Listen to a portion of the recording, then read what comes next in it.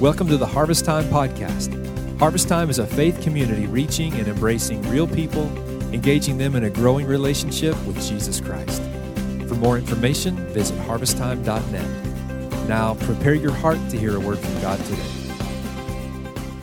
Well, nothing says Christmas kind of like Christmas lights. True or false? We love lights, don't we? Anybody here in the house, out of curiosity, you actually went somewhere away from your local town or city to look at lights somewhere else? You just actually got in the car and drove somewhere? Anybody here go to Branson for lights? You know, you can Google that picture on the internet, and you can sit in the comfort of your house and look at lights in Branson all day long. I'm saving you some money. Y'all look at me like, ugh, how hateful is that guy? I'm just trying to save you some gas money, help you out today. Lights are so cool. In fact, lights kind of start for us the symbol of Christmas. We see that in our communities, our homes, on our trees, our mantles. Lights are pretty cool.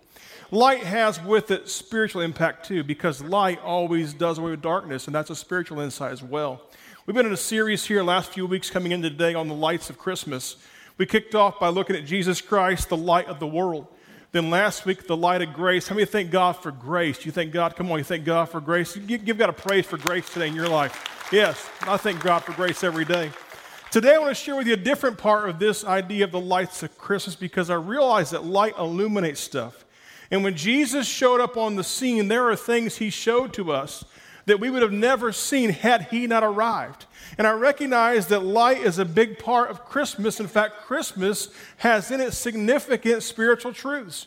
The incarnation is the most significant event of all time.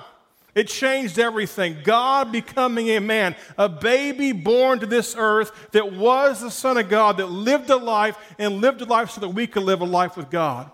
It's the most significant event of all history. Nothing even compares to this specific and significant moment. It is an announcement. It is good news that God has come to save you, and you don't have to try to save yourself any longer.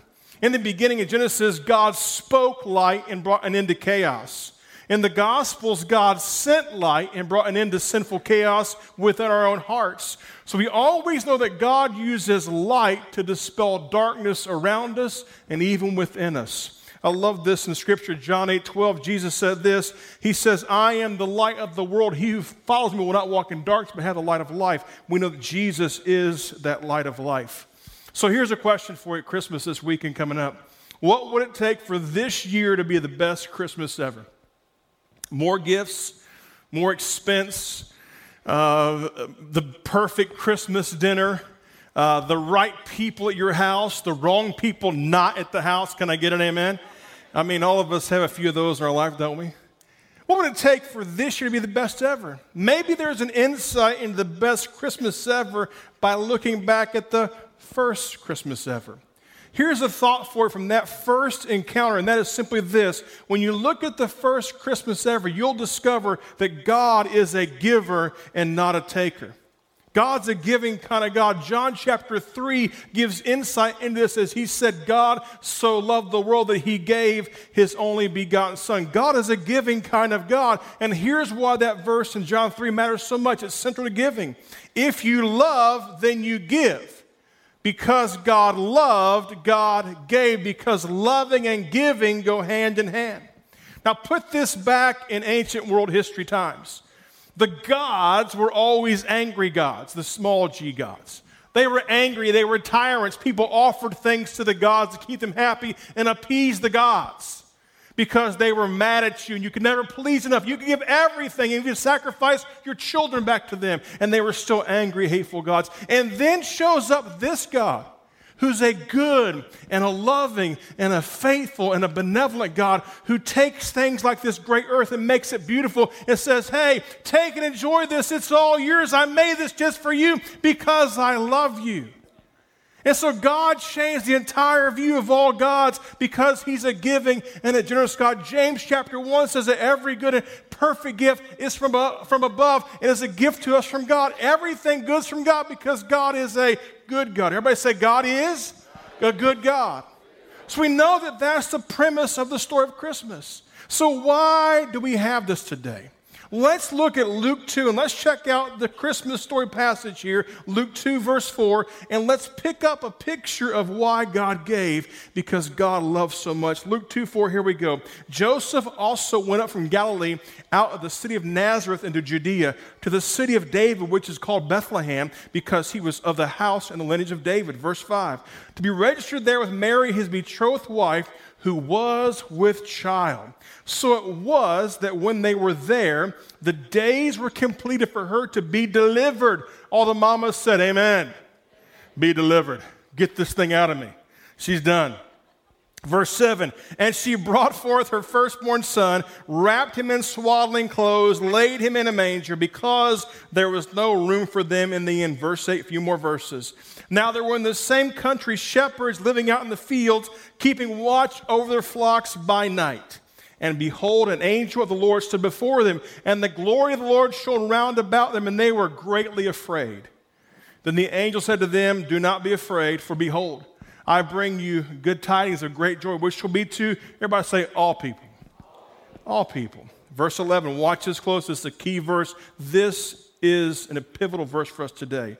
For there is born to you this day in the city of David a Savior who is Christ the Lord. A few more verses. And this will be a sign to you. You will find the babe wrapped in swaddling clothes, lying in a manger. And suddenly there was with the angel a multitude of heavenly hosts praising God and saying, glory to God in the highest, out loud, 1, 2, 3, and on earth, peace, goodwill toward men. So there we go.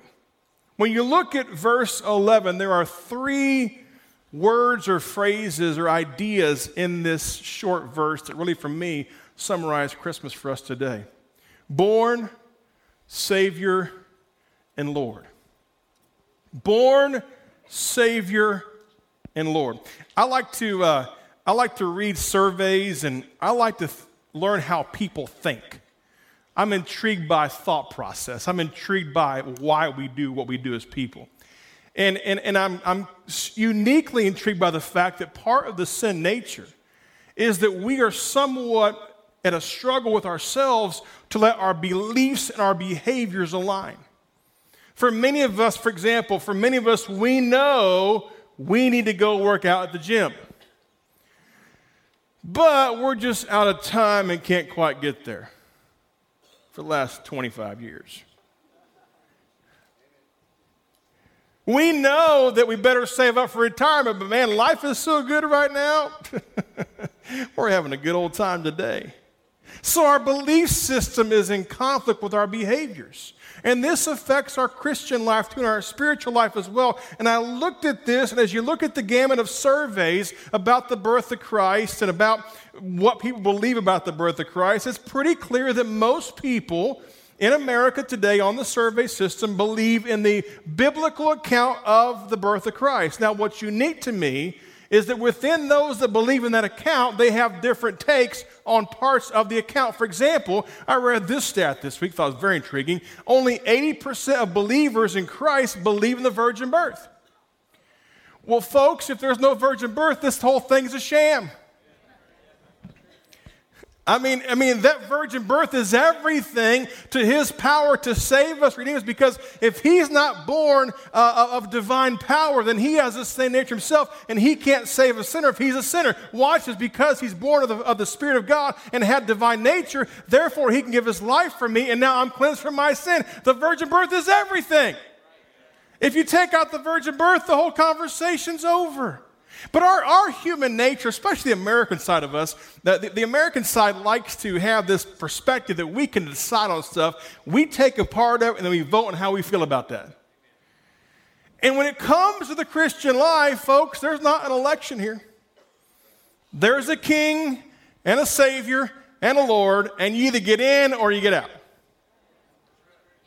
So when you look at this, there's not this dynamic, but I'm intrigued by this because our nature wants to go, well, I like the story, and I'm into the story, this pretty cool story, and if you're here today in this house and watching online, odds are pretty good you believe in the story as a biblical account has given to us. In fact, absent the Bible, there's likely no purpose or foundation for the story at all. Because the Bible is the strongest communicator of the life of Jesus Christ, when he was born, how he was born, and why he was born.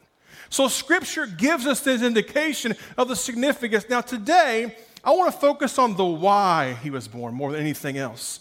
And I want to give you what I call an if-then scenario. If you've ever studied logic or argument or debates or things of that nature, you understand what logic is, and there's what they call if-then scenarios. For example, if all birds have feathers and this is a bird, it has what? Some of you guys going, he has a bird in his hand? No, this is example. I'm going to say it again. If all birds have feathers, everybody say all birds have feathers, okay? And if this is a bird, that means it has what? So if then, you guys get that so far? Say yes. Okay, that's important. So you got to watch this, because when it comes to the Son of God, we also have an if-then scenario. And here it is real fast. If Jesus lived, then he is God in the flesh. If he's not God in the flesh, then he did not live. Because every account he gave to us of his life, and every account the Gospels give, and everything the Bible says about Jesus Christ, the prophesied Messiah, hundreds of years before his birth, everything about it simply says that when he's born, this is who he is. And so if he's not this, then he's not born. Y'all tracking so far with me? Say yes. Y'all thinking, man, this is awful deep for Christmas Eve service. We're looking for something more fun. Hey, make him Lord of your life. You'll have lots of fun. Because serving Jesus is full of fun. I promise you it is. So here's a thought for you. The Christian life and Christianity is not driven by an airtight argument.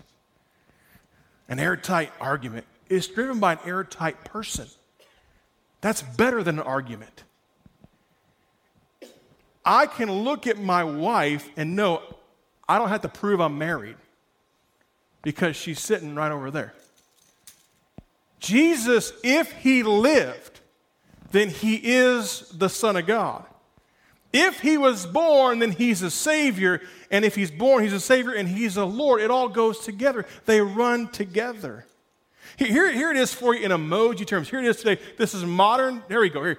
If baby, then king. Everybody say if baby. Come on, say if baby, then king.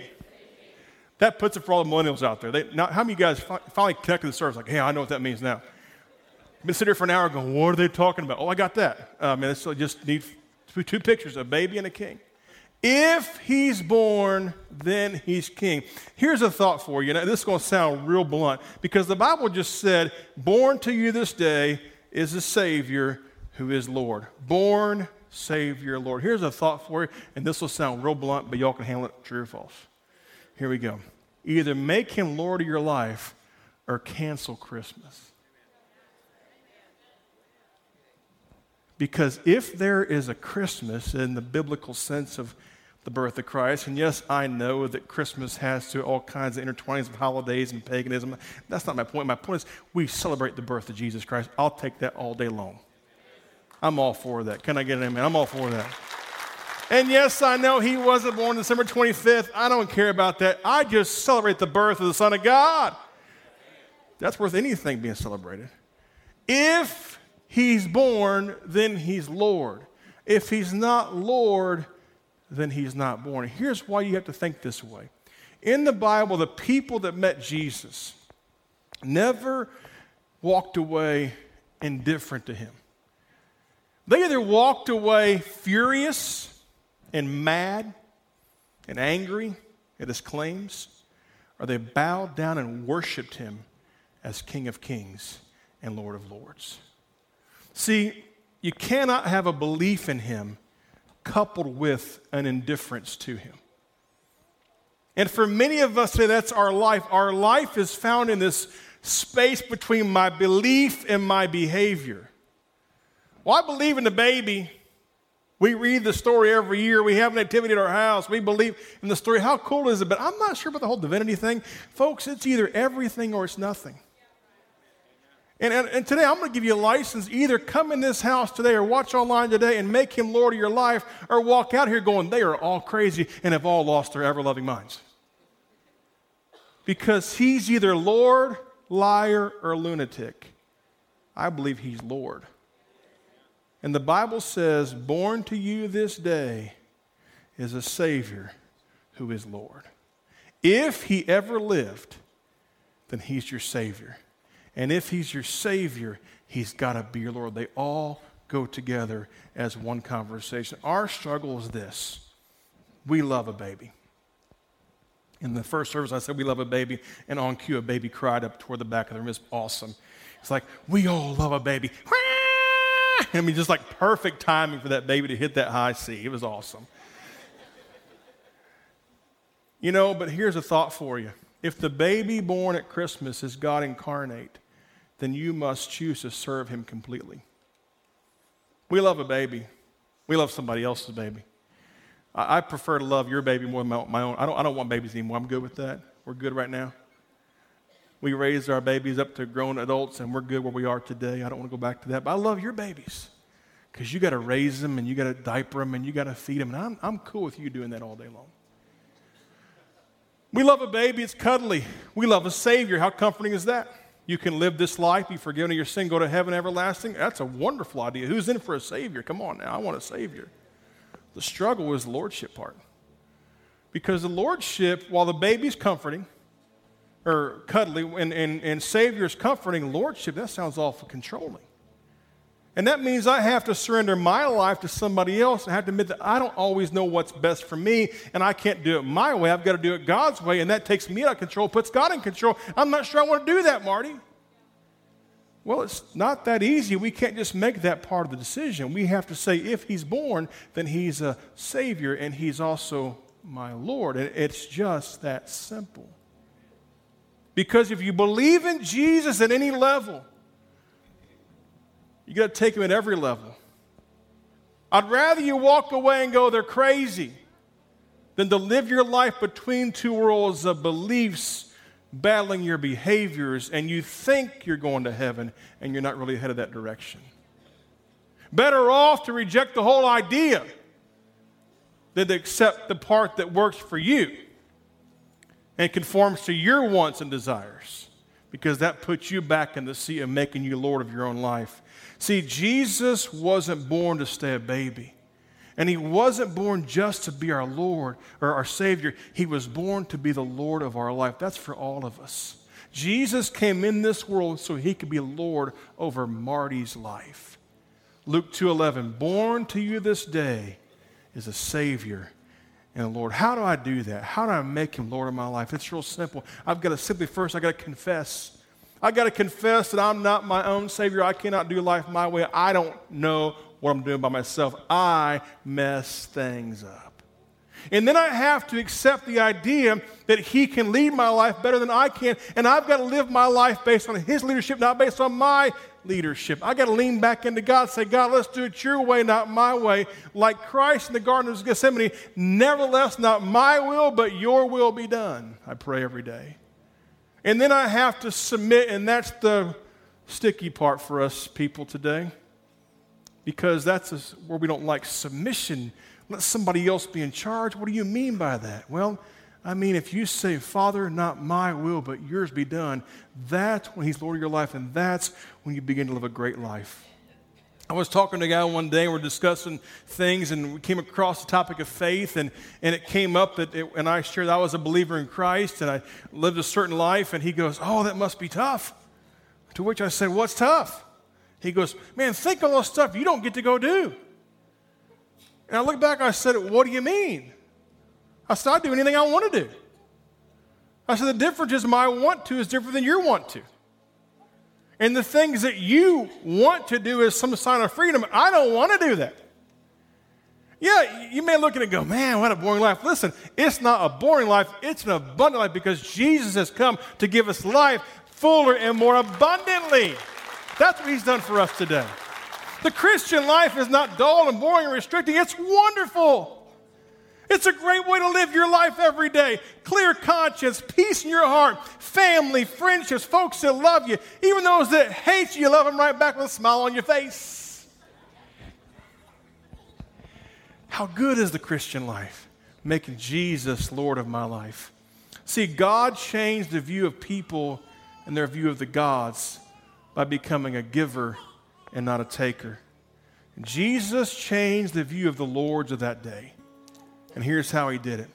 He did it by being one who loved the outcast, the hurting, the broken, the despised, the rejected. People just like you and just like me. That's how Jesus changed the view of the lords of that day. Think of it this way. In our darkest season, in our coldest winters, Jesus is going to be there loving each one of us and waiting for us. You know why? Because God so loved the world that he gave his only begotten Son, that whosoever believes in him would not perish but have everlasting life. And that is the story of Christmas. Thanks for listening to this week's podcast. It's always encouraging to know how God is touching lives through this ministry. So if you have a story of how God is working in your life, please let us know. Send us an email at share@harvesttime.net.